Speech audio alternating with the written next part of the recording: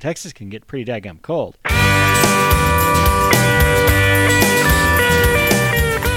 Howdy, you're listening to Come and Take It, a talk show about Texas by Texans, where three friends born and raised in the Lone Star State share our views on the history, culture, and just what it means to be Texan. I'm Mike Zolkowski. I'm Sean McIver. And I'm Scott Elfstrom. There are many symbols of Texas: the Lone Star, the Alamo, the oil derrick. All are evocative of the great state. But just as iconic is the hardy breed of cattle that is forever linked with the cowboy culture of Texas in the 1800s. Today we take a look at another legend of Texas, the Texas Longhorn. But first, what's your favorite cut of steak? Well, I'm going to go with the beautiful and tender filet. Love it. Filet's good. You know, I think there's nothing more iconic than a beautiful T-bone and a thick cut porterhouse at that. Oh, that combines the filet and the T-bone. Yeah. I have tried many different steaks in my life, but I always come back to the ribeye, usually cooked over an open flame. Bone in or out? Usually it's with bone out, but I'll take it either way.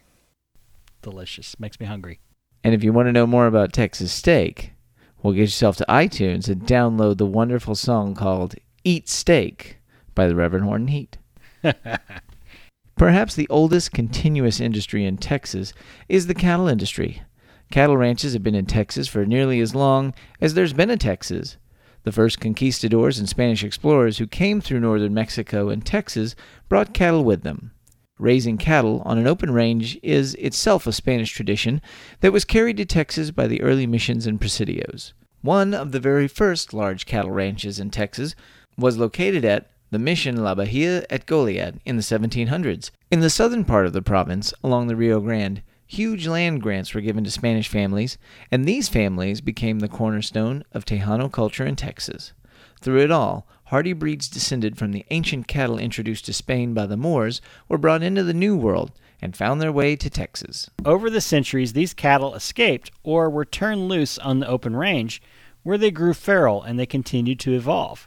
In the 1830s, Anglo-American settlers began to come to Texas for the first time. The early settlers were farmers, not ranchers, but they recognized that large areas of available land were best utilized by grazing livestock. After the Texas Revolution, larger Anglo ranches started to develop. After annexation by the United States, these Texan ranches stretched further and further into the frontier. These new American settlers brought in English breeds of cattle, which mixed with the feral Spanish cattle that ranged along the Rio Grande to birth the legendary Texas Longhorn. The Longhorn evolved by the 1850s into one of the toughest, most resilient breeds of cattle in the world. They were large, tireless, lean, and tough. They could subsist on the barest pastures in the worst weather. They could resist most cattle diseases, and they lived much longer than other breeds. They could resist the frequent droughts and the stresses of the environment better than just about any other animal in history. They got their name from their characteristic horns that could stretch as far as 7 feet wide.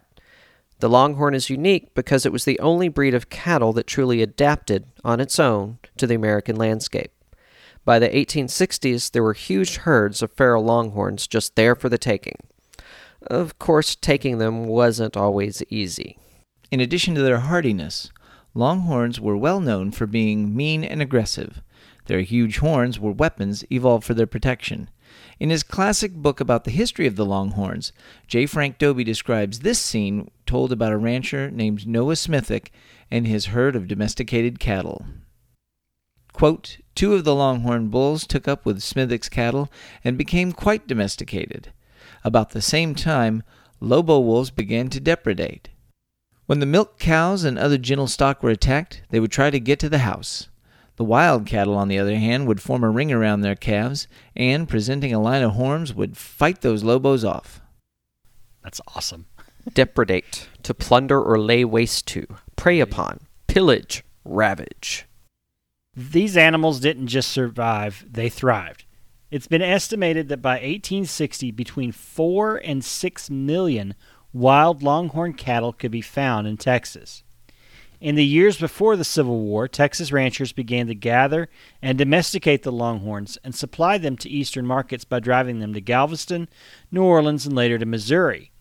During the war itself, Longhorn cattle were the major source of meat for Confederate forces, even after the Union cut off Texas from the other southern states by closing the Mississippi River.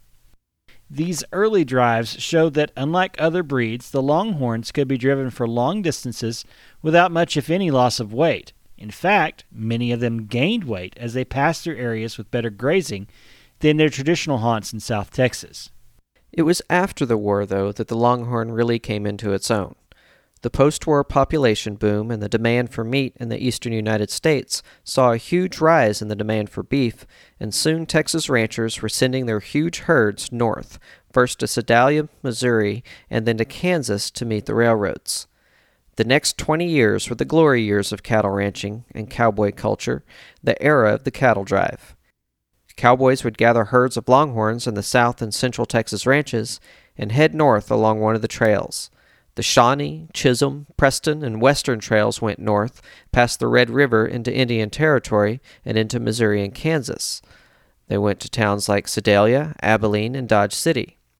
Other trails, like the Goodnight Loving Trail, went west into New Mexico before turning north for Fort Sumter, Denver, and Cheyenne. All of these trails eventually reached a railhead, where Longhorns were loaded onto trains and shipped back to the great slaughterhouses in Chicago or St. Louis, and on to meet the voracious demand in the eastern United States. By 1895, it is estimated that 10 million head of cattle were driven out of Texas. This boom was hugely profitable for both the ranchers and the cowboys, and was a major factor in restoring Texas' economy after the Reconstruction. Many veterans of the war and young men needing work could find it all on the trail, and many fortunes were made by enterprising individuals who only needed to round up a couple hundred head of ornery, tough, wild Longhorns and drive them north to Kansas. In the end, like all booms, though, this couldn't last forever. Some of the seeds for the end of cattle drives were literally there from the start. As early as 1861, it was recognized that Longhorns carried a deadly disease with them, a disease that they were immune to, but which they easily and fatally passed along to other cattle they encountered in northern states. Texas fever, as it was called, ended up getting the cattle markets in Missouri shut down and Longhorns banned from the state. The eastern counties of Kansas followed suit after the war, but demand was high enough to keep the western cow towns open to Longhorns for several decades. To protect their cattle, states along the trails passed quarantine laws, routing cattle away from settled areas or restricting the passage of herds to the winter months, when there was less danger from Texas fever. It was spread by ticks. However, in 1885, Kansas totally outlawed the driving of Texas cattle across its borders. This ban was an important factor in ending the Texas cattle trailing industry, although it wasn't the only one. Even without Texas fever, the days of the cattle drive were numbered. In the 1870s, the Comanche were finally driven into reservations for good, and the buffalo herds declined, opening up far west Texas and the Panhandle to settlement. Soon cattle ranches sprang up there, and Longhorns were used to stock them. But the days of the open range soon came to an end with the spread of barbed wire. The 1885 and 1886 winters were particularly harsh even for Longhorns, and it's believed as many as 75% of the stock of North and West Texas ranches died. The wild herds of the South were long gone, and with the depletion of the domestic herds, Texas ranchers turned to other breeds. This was just as well because the demand for tallow made from cattle fat was higher than it was for meat. The Longhorns were tough animals, but they made for lean, tough, stringy meat. Fencing made it possible to control breeding, and it was more economically feasible to raise cattle that developed faster than Longhorns. In the end, Longhorns were bred almost out of existence by the end of the century. Only a few small herds remained. But in 1927, the Texas Longhorn was saved from probable extinction by the United States Forest Service, who collected a small herd of breeding stock in South Texas for the Wichita Mountains Wildlife Refuge in Oklahoma. A few years later, Texas historian and folklorist J. Frank Dobie, Range Inspector Graves Pillar, and oilman Sid Richardson gathered small herds for Texas state parks. Soon these animals, in a protected environment, thrived, and surplus animals were auctioned off to Texas cattlemen. These cattlemen soon rediscovered the Longhorn's longevity, resistance to disease, fertility, ease of calving, and the ability to thrive on marginal pastures, and began crossbreeding them with other cattle. Thanks to cattle dips invented by Bob Kleberg, the famous owner of the King Ranch in South Texas, as well as more recent cattle vaccinations, the Texas fever, which is now known to be a bacteria spread by ticks, is largely eradicated. Today there are a number of herds of purebred Texas Longhorns.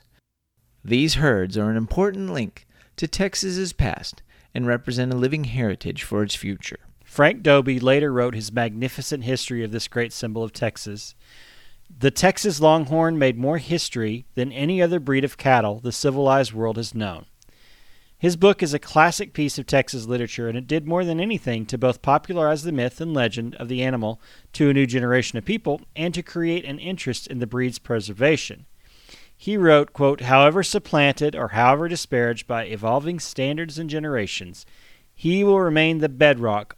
In picturesqueness and romantic realism, his name is destined for remembrance as long as the memory of man travels back to those pristine times when waters ran clear, when green grass waved a carpet over the face of the earth, and America's man on horseback, not a helmeted but a booted cowboy, rode over the rim with all abandon, insolence, pride, carelessness, and confidence, epitomizing the booming West." The Texas Longhorn. Yeah.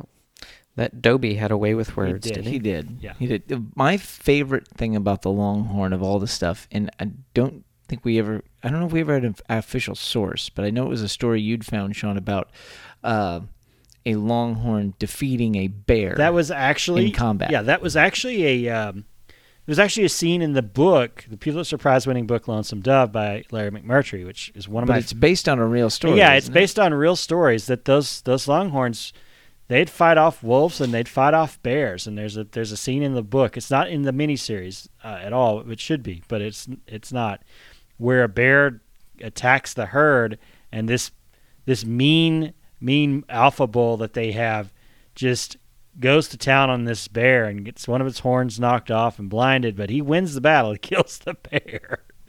The thing about those animals is that it's a myth, and I was guilty of it for a while, to think that cows in general are just not that smart. But you think it's a cow. It's a big dumb animal. It Right. grazes and it eats, and it gets on the truck, and then it goes and it becomes a hamburger.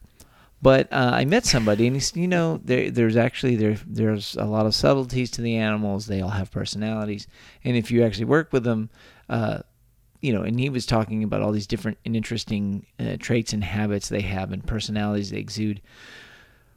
But these guys are just tough hombres. I mean, the Longhorn is just an incredible animal. Yeah.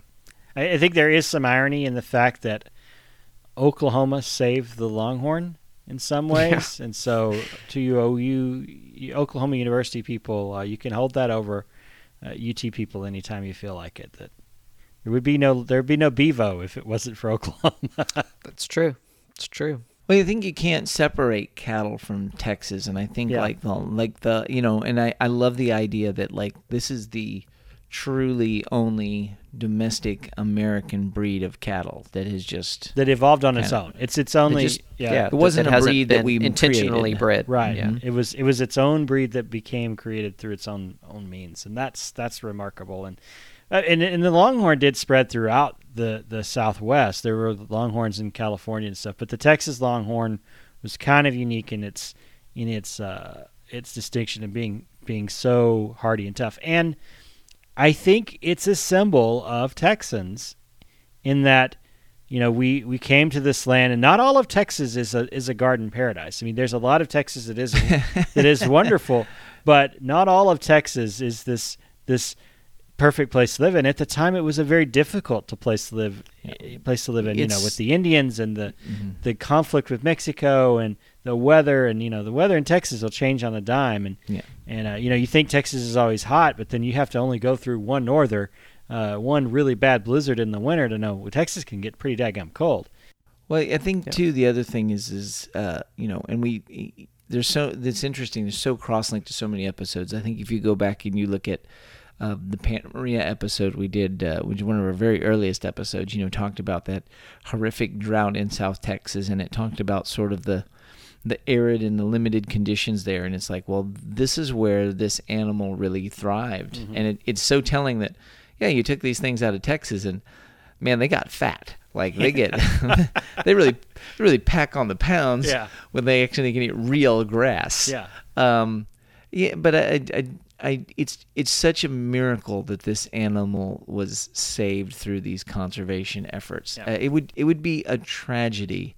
I mean, we talk about like the buffalo and the loss of the buffalo, but I think as a real Texan, like the thought of just like that a longhorn would just be something that was a picture in a book that you showed your kids. Mm-hmm. Yeah. Well, and I think they had a stuffed one at the Hall of Horns. I'm sure there's plenty of like skulls and horns around, but there's plenty of them that are on the like the front of Cadillacs at Oilman Drive, right? And Boss Hog from the Dukes of Hazzard, right there. That's probably our most recognizable one. Yeah. It's a cool living link to history, and you look at these animals and you go, wow, tough, industrious, and just they embody not only are from Texas, they are of Texas. They have all of those elements and aspects that I think we pridefully celebrate about being Texan. Yeah, and they're kind of a bovine version of a Texas Ranger.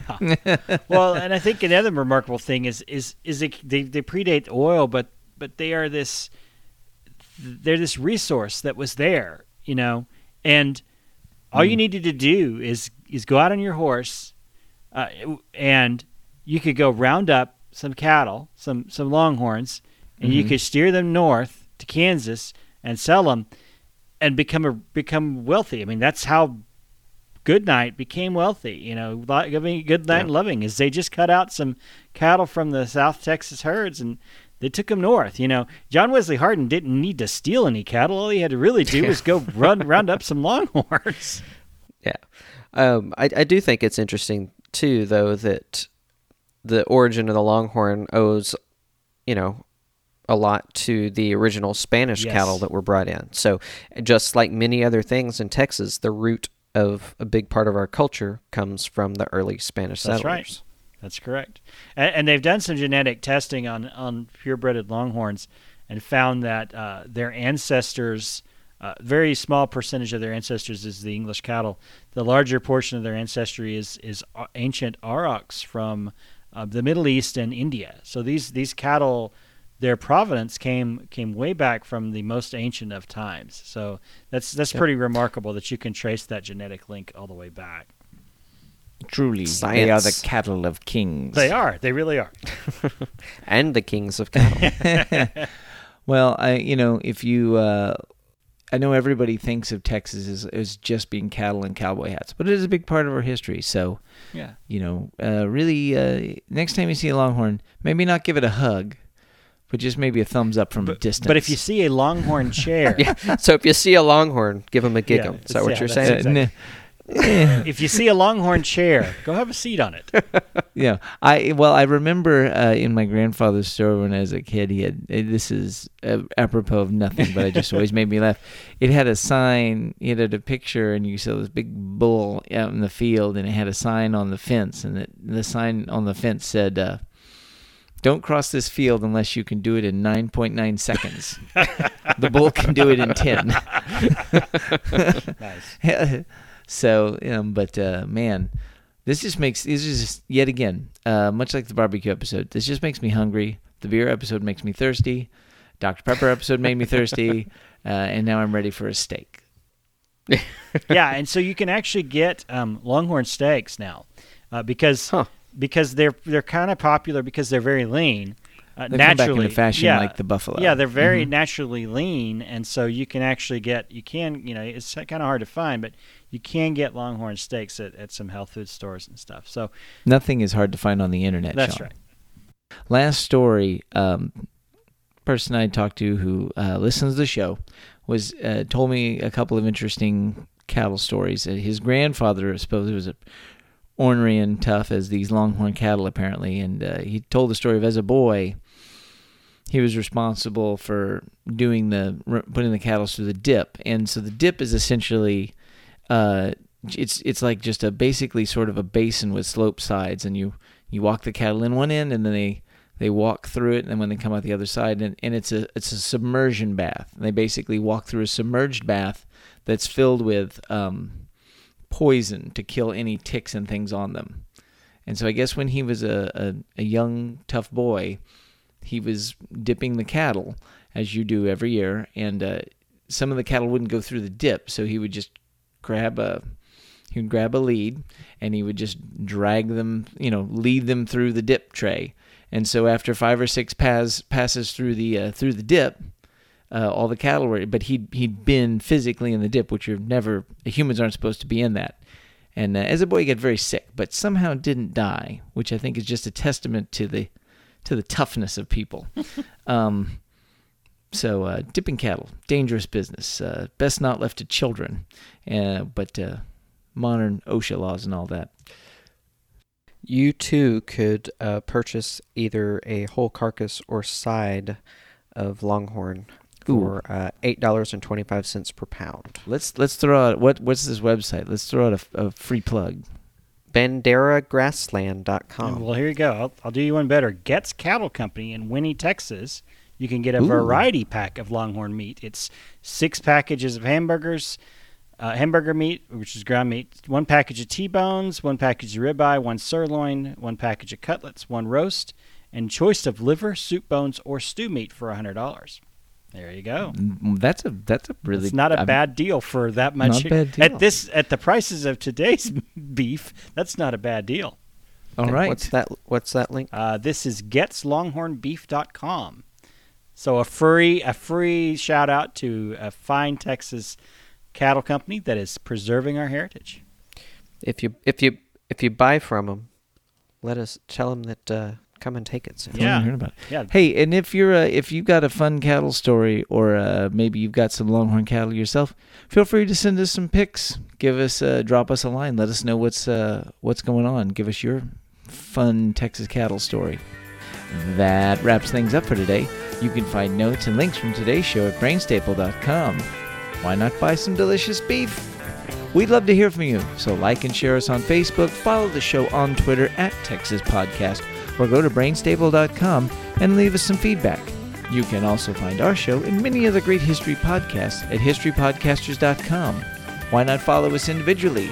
I'm on Twitter at Mr. Java. I'm Max Shawn with 2 N's. And I'm Scotticus. We know you love the show. We know you love Texas. So tell everyone you know, and go to iTunes and leave a review.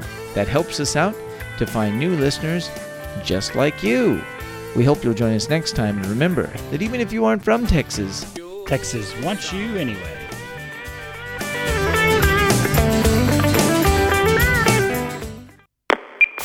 Brainstable.